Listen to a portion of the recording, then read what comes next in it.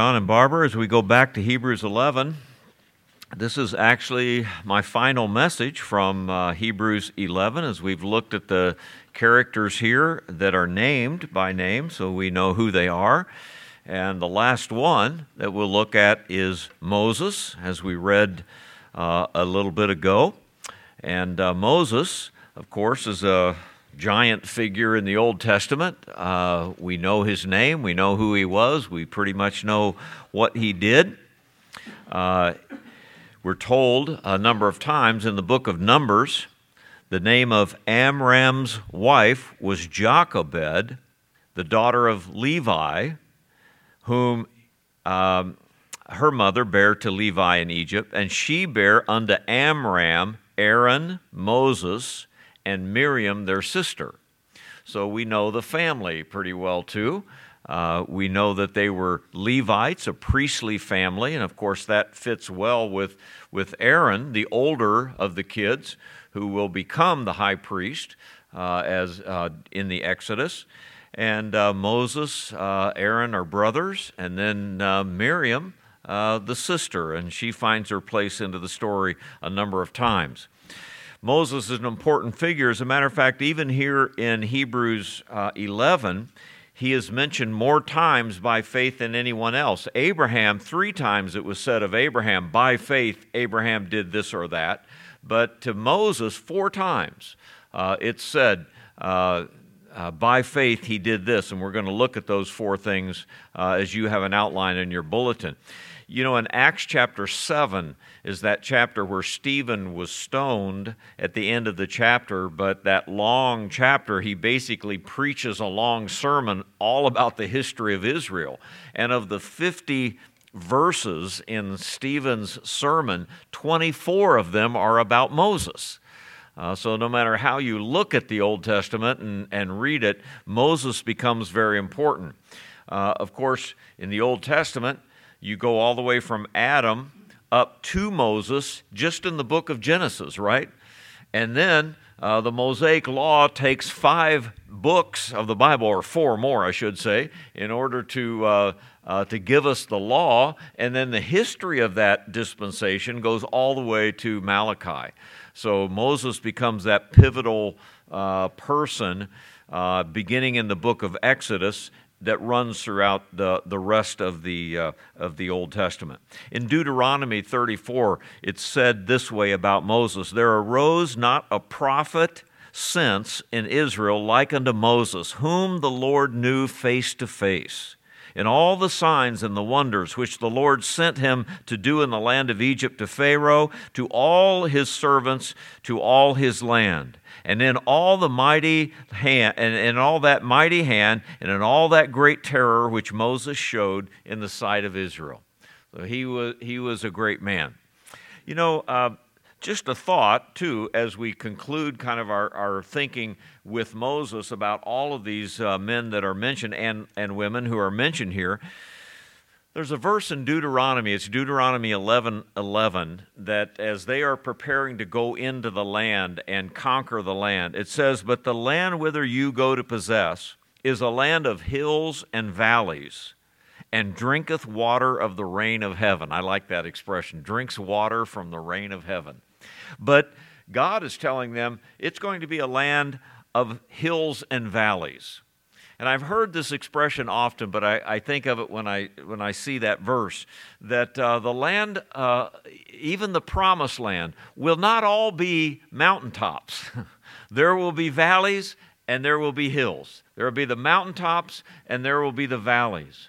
And I thought about that as I thought back on this chapter, because we see in these great men, the greatest men and women of the Old Testament, there are the good times and the bad times. There are the blessings and there are the trials. There are even in many of their lives, of course, great things done for God and sometimes great sins against God, even in the lives of these kinds of men. Consider, these high points, the hills, for example, Abel's sacrifice that he brought by blood, Enoch's translation into heaven because he was a man that walked with God, Noah became then the heir of righteousness. We're all children of Noah because of that. Abraham got the land of promise. We saw that Isaac, Jacob, and Joseph all got to be taken back to the land and buried in the promised land. And now Moses is going to be given the law. He sees God face to face.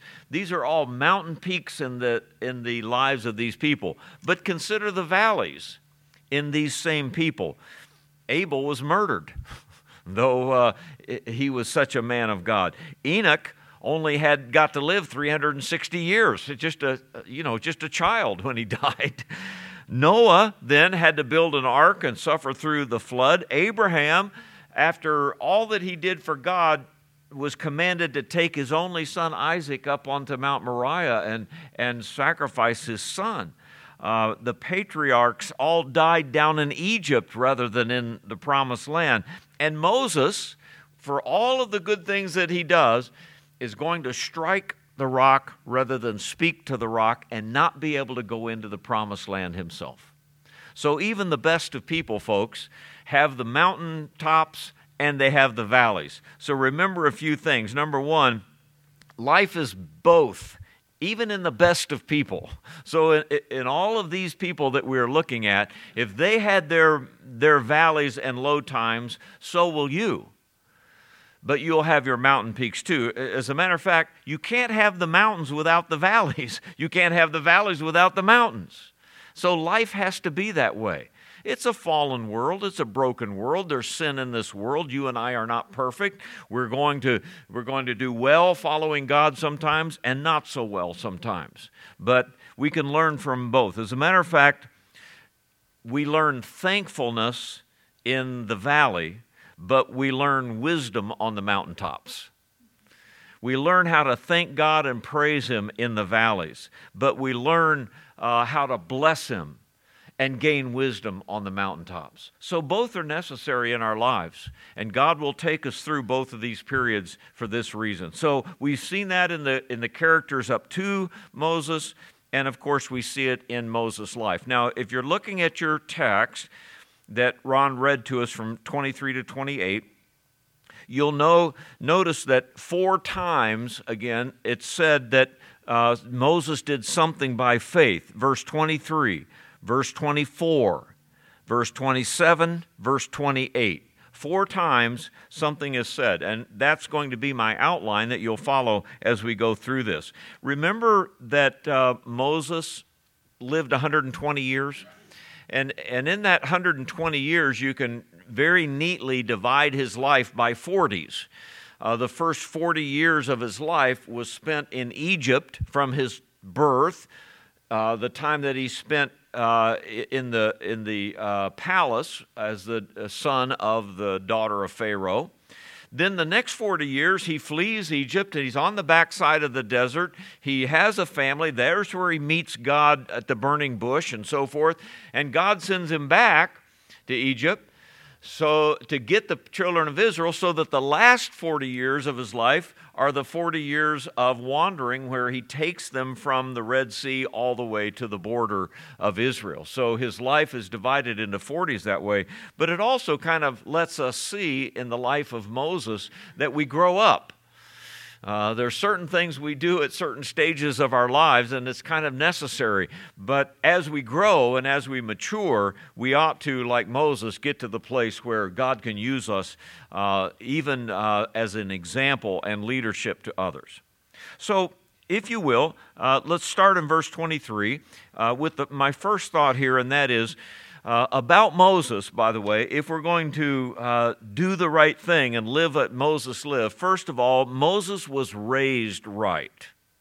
Now, in the other 3 statements about by faith Moses did something, those are active. Moses did this, Moses did this. Here it's in the passive voice, which means this was done to Moses.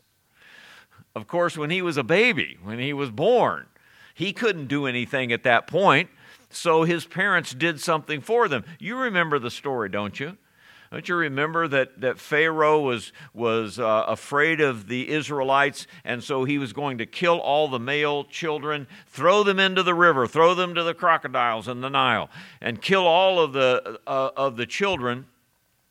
But we find that Moses' mother protected him. So notice what this verse says. First of all, by faith, when he was born, was hid 3 months of his parents. And the first thought is that they hid him from danger.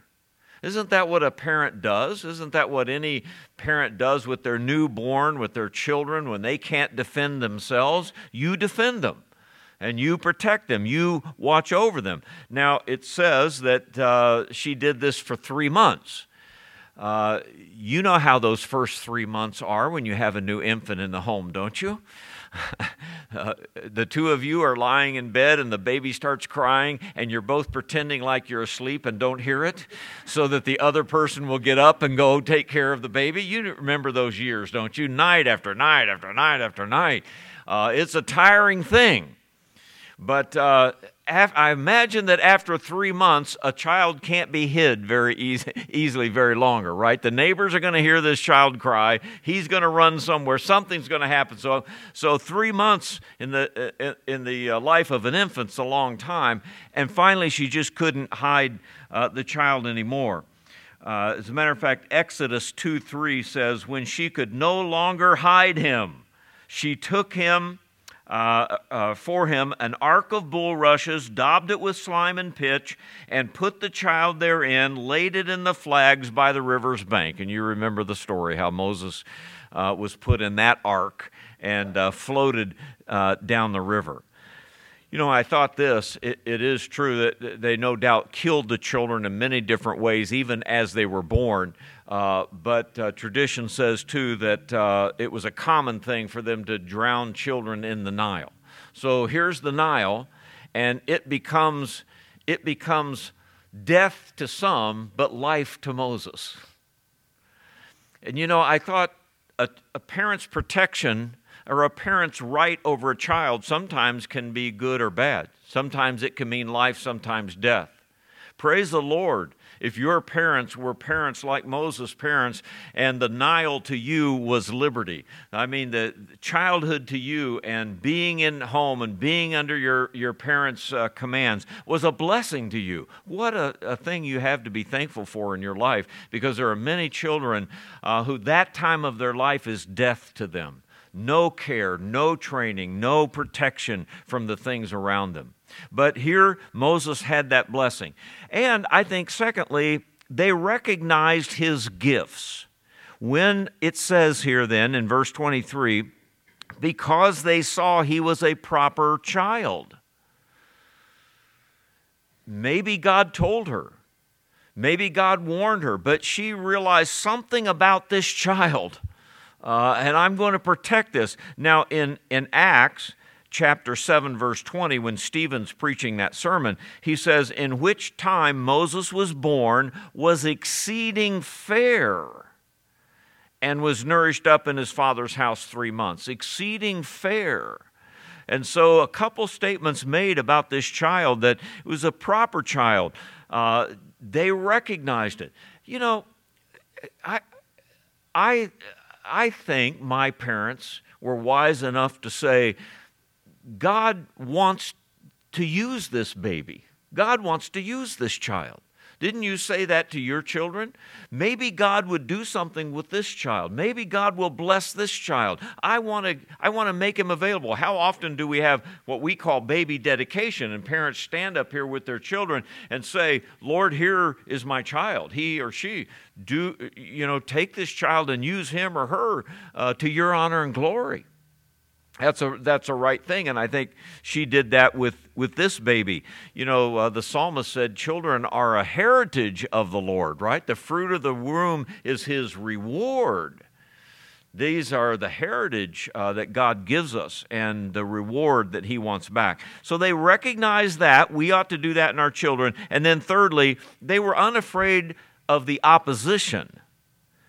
So they were not afraid of the king's commandment. The commandment was, you turn over your boys. You turn them over and we're going to put them to death. You must do this. And everybody else was, evidently, or at least they couldn't hide their children from the command of Pharaoh. And here is Jochebed, his mother, who says, no, I am not afraid of what Pharaoh can do to me. I am going to take care of this child as God has commanded me to do. And even Miriam, his sister, a little bit older anyway, she is even in on it, saying, well, here's how you can take care of this baby. And when Pharaoh's daughter finds the baby, in the river, it's Miriam who runs in there and says, I know somebody who will take care of this baby for you. I mean, this family was not afraid of what could happen. I find that in our generation, parents are afraid all the time. And, the fact is, our Egypt is our culture. That is our Egypt. And it will destroy our children if we will let it. And if we're afraid of our culture, then we'll give our kids to this culture because we're afraid of some negative feeling that they will have toward us, or they'll call us some kind of prudish Christians or whatever. And we won't give our kids to God, we'll give them to Egypt. That is, to our culture. The peer pressure these days is the king's command. You will do that. You've got to be like this. You've got to talk like this. You've got to dress like this. You've got to go these places, or you're an outcast in our society. Same as the king's command. And yet, maybe the social networking these days is the law of the jungle. Turn our kids over to whatever. And so do we protect our kids, and do we have the same feeling that Moses' parents had toward him? We need to do that. And we need to encourage our children who are having children to be these kinds of parents. So Moses was raised right. In the beginning anyway, of these first 40 years, no wonder he could withstand what we're going to see him withstand in the pleasures of Egypt because of what his parents did for him at these early ages. Okay? Secondly, Moses chose right. Now we move ahead, of course, to about the end of that 40 years when he will then decide, no, I'm an Israelite, I'm not an Egyptian. I'm going to stand with the people of God, not with Pharaoh. And he did that and then had to flee to the desert too. But notice now it begins in verse 24 and goes for 3 verses. And I want you to notice that in these 3 verses, an action is given us each time. In verse 24, he refused to be called the son of Pharaoh's daughter. In verse 25, he chose, or choosing rather, to suffer affliction with the people of God than to enjoy the pleasures of sin for a season. And thirdly, in verse 26, esteeming the reproach of Christ. I'm going to do it like this. Number 1, he refused a worldly ID, verse 24. He refused the worldly ID. I don't belong to this Egypt. I belong to God. That's who my Father is. And so notice again in verse 24, it says, when he was come to years. When he was come to years. Now we know, again, this took him up to about 40 years old. We might say you come to years at 18, I don't know, maybe 21 in our society. We have those kind of stopping places and the rest. But the point is, it's time to grow up. And when Moses gets to this age, it's time to have his own identity. It's time to say, no, this is who I am before God. And Egypt was wanting to say, no, you are an Egyptian. You will worship the sun. You will be the son of the daughter of Pharaoh. This is who you will be. And Moses said, I will not.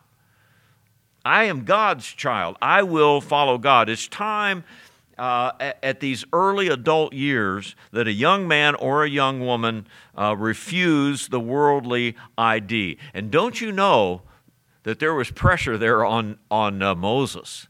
This wasn't just some bricklayer building pyramids in Egypt. This was Pharaoh's daughter that put this kind of pressure on him. The royalty, the riches, the power, all that came with it. It's all yours, Moses. You can have this all. This is what the rest of your life will be. You will be the most powerful man in Egypt someday, in the world someday. How many of you have been offered that? And yet look at the measly things that you and I have been offered, and we give in to it. And yet here Moses was offered all of this, and when he came to years in his life, he said, I will not. I refuse that ID. So he refused the worldly ID, and in verse 25, he chose then the divine ID, if you will, choosing rather to suffer affliction with the people of God than even to enjoy the pleasures of sin for a season.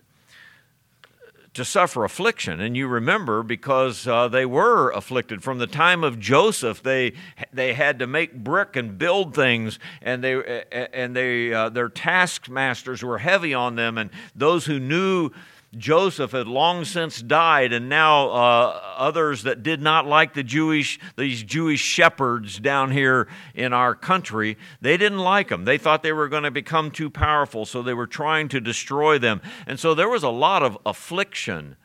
And for someone like this to be offered everything that you could have in Egypt, to say, no, I will identify with those slaves. I'll identify with those people. No one could understand that. Than to have all the pleasures that you have in all of the world, you would choose that? Sometimes we feel sorry for ourselves, don't we? That, I've become a Christian, and because I'm a Christian, I don't do this or I don't do that, and I go over here with the, as if we're sorry for ourselves. And here's one of the greatest men in the Old Testament saying, this is the life to choose. You want to be happy. You want to have a purpose in your life. Choose the people of God and live with them. And so he did, rather than the pleasures of sin. That's Egypt, of course. And for a season. You know that expression, don't you? There's pleasure in sin, but it's a seasonal thing. There's pleasure in sin for the moment. There's something to take your mind off of following God for the moment. There's something to do right now that is not right, and you think this is wonderful. It won't last long. Sin cannot satisfy the child of God, I'm telling you. It will not satisfy you in your life. You have to leave it behind. So let me ask you, what is your Egypt? What is your pleasure of sin? What is your little diversion in life? What is the thing that takes you away from the things of God that you think is so wonderful? It will not satisfy long. Choose rather even the affliction with the people of God. Because, by the way, Paul called himself a bondslave. I looked up the other day, there are 5 different words in the New Testament to describe slaves. And every one of them is used of believers in the New Testament. Under rowers, house servants, menial task doers, just all kinds of expressions. And the doulos, the bond slave. There's a word that means I wear chains and I'm chained to a soldier. Paul was that way. Choose the afflictions of the people of God. That's the way God has described us. And then thirdly, he chose right because he counted the cost. So verse 26 says, esteeming the reproach of Christ then greater riches than the treasures of Egypt.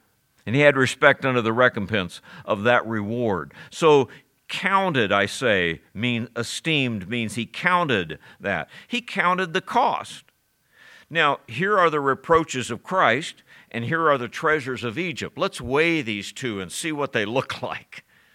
You know, we're liable to look at that and say, well, look at all the treasures of Egypt. Isn't that better? Look at the reproaches, the suffering that goes along with Christ. You would choose that? Moses did. Abraham did. All of these people in this chapter did. And I say that everyone that will enjoy God for eternity has also. That we choose to be counted this. So he counted this cost. He said, no, I would rather have this. And think about it. So in the end, when Exodus and Leviticus and Numbers and Deuteronomy are done, would you rather be Moses or Pharaoh? Pharaoh's lying at the bottom of the Red Sea, drowned, and Moses is gazing off into the promised land, and God takes him to heaven. Would you rather be Pharaoh or Moses? And yet at this point, that was a hard choice. Should I become Pharaoh? And Moses would have become Pharaoh, probably. Or do I go over here with these slaves? Which do I do? But he chose right because he counted the cost. You know, I read this statement by old Ben Franklin the other day when he said, "Who is rich? He that is content." Who is that? Nobody. Who's really content in this life in riches? Nobody. Paul said it this way, "Supposing that gain is godliness, from such withdraw thyself." Godliness with contentment, that is great gain. And that's what we need to understand. Paul said, "Oh, the depth of the riches, both of the wisdom and knowledge of God." Paul said, "In whom are hid all the treasures of wisdom and knowledge," in our knowledge of God. That is where the true joy is. And so this last statement, a little difficult in the older version, where he says that he had respect unto the recompense of the reward. The idea of having respect literally means to look away. It's the prefix away connected to the word to look. He had respect unto. He looked away to his reward. The recompense, of course, would be what God will give him for being faithful. He looked away to it. And you know, I titled this "Counting the Cost" because I think that's what counting the cost is. It's looking away. You have to look beyond your current circumstances. You have to look beyond the immediate pleasures of sin that are only for a season, and you have to look away.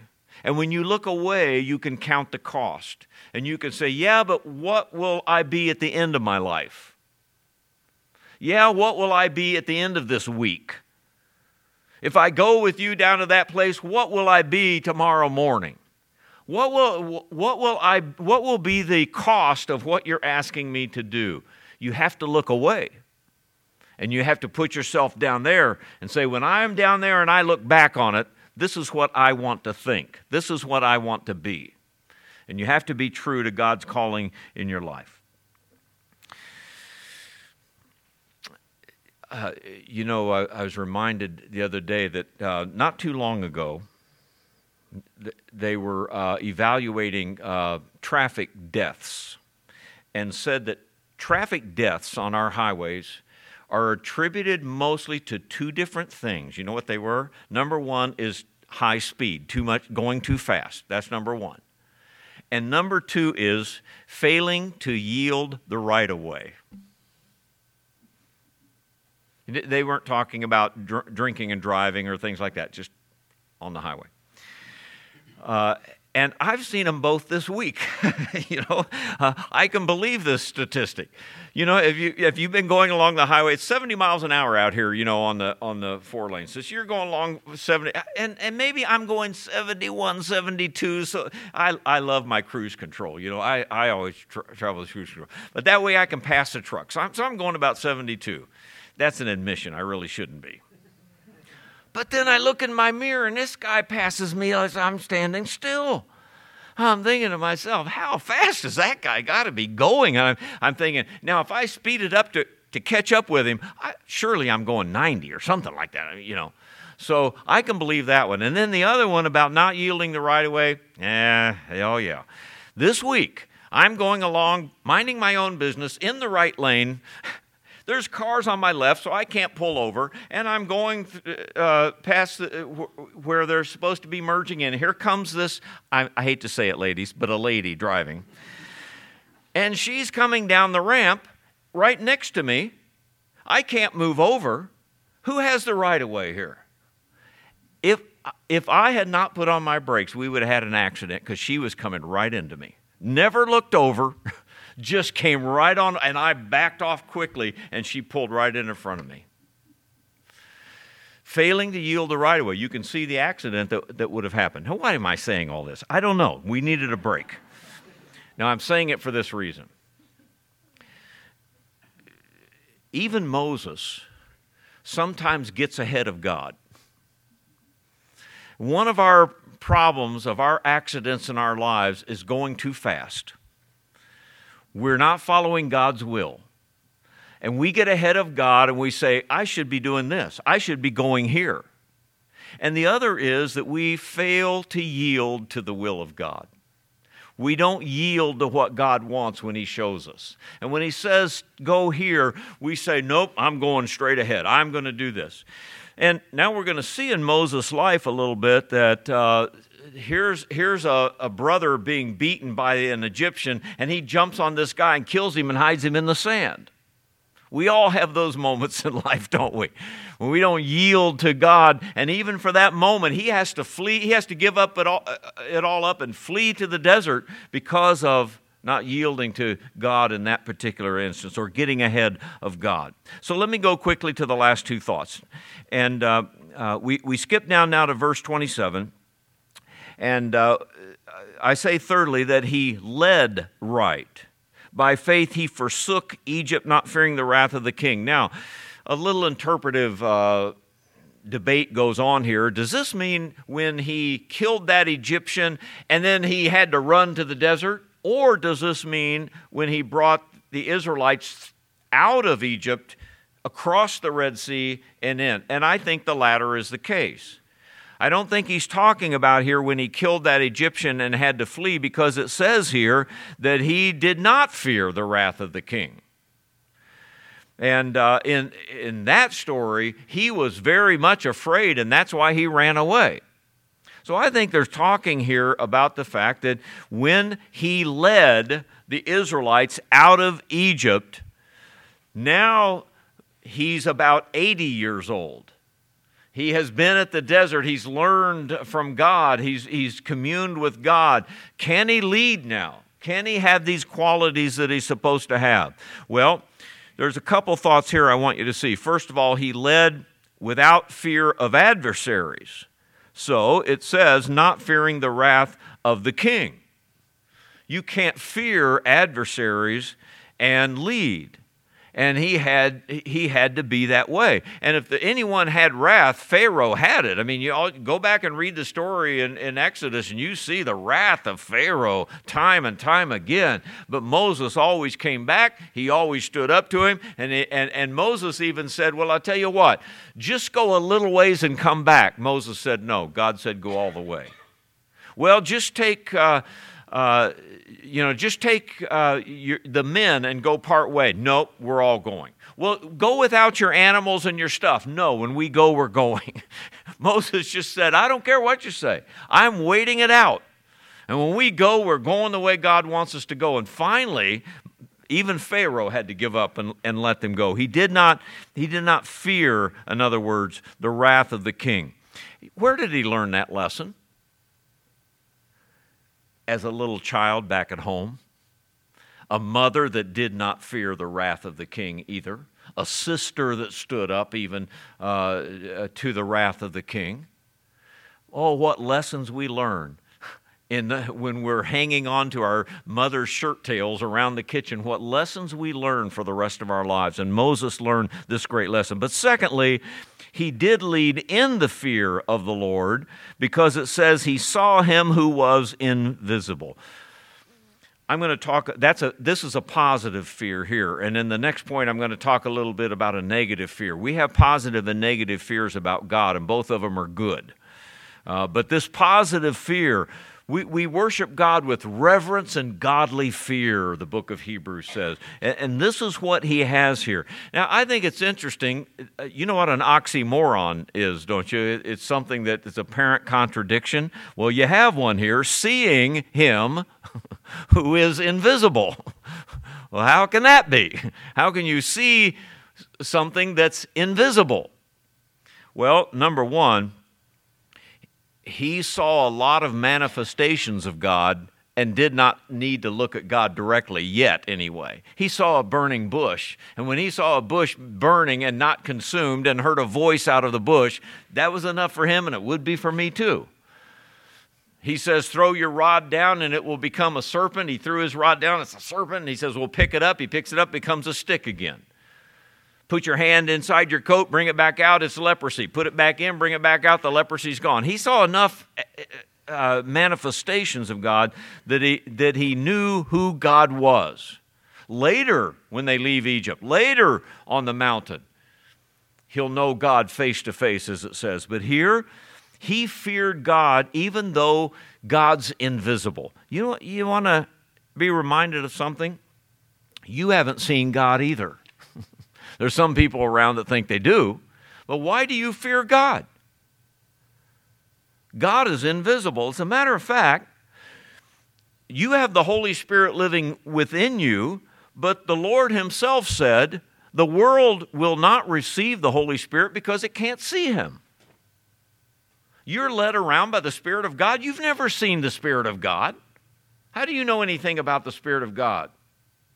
And those of us who live now in the 21st century or the 20th and 21st century, you've never seen Jesus. And Peter reminds us, whom having not seen you love. How do you love? Why do you love Jesus? You've never seen him, and no man hath seen God and lived at any time. So you haven't seen the Father, you haven't seen the Son, you haven't seen the Holy Spirit. How do you love God and how do you fear God? And you're going through your heart and your mind right now and saying, because of this, because of this, because of this, because of this. I know God has manifested himself to me in so many ways, in his word, in the dwelling of his Spirit, in the faith that I have in him when he saved me, and all of those kinds of things. So that oxymoron gives us a good kind of fear, reverence and godly fear. Now, lastly, not only did he lead right, he worshiped right. So last thing that is said in verse 28 is that through faith, he kept the Passover and the sprinkling of blood, lest the judgment of God comes upon him. Now, God had shown him his power. And by the way, if the verses before speak of them coming out of Egypt across the Red Sea, what the reference here is to, for 40 years he kept the Passover. As a matter of fact, the word kept here is in a present tense, and you could say he kept on keeping the Passover. Not just the first time, but Moses was faithful in his worshiping to God every year, keeping the Passover. So number one, he worshiped consistently. That's what the first part says. He kept on keeping the Passover. Are you as faithful now to God as you were the day you got saved? There was no day like it in my life like the day I got saved. I don't know about you, but I think that's probably true. You can go back in your life when you finally resigned and you finally gave yourself to the Lord, and boy, that joy just filled your heart. You could have done anything for God back then. Are you still as faithful? Are you still consistent? He worshiped consistently, kept on keeping what he knew about God. Secondly, he worshiped carefully, because this expression, the sprinkling of the blood, always had to be done carefully. When they were in Egypt, God said to Moses, now you instruct every head of every household, you take the blood of that lamb and you put it on the doorpost like this, because if you don't, the death angel's coming. But not only that, when they got out into the wilderness, God said, now Moses, when you do a sacrifice, and Aaron, you take the blood and you do this with it. And then you sprinkle it here. And then you put it on your thumb here and your toe here. And you put it on the ark here. And you do very carefully, always with the blood. He worshiped carefully. Do you come to God without the blood? Do you approach God without the sacrifice of Christ? Can you come to him without innocent blood being shed in your behalf? No.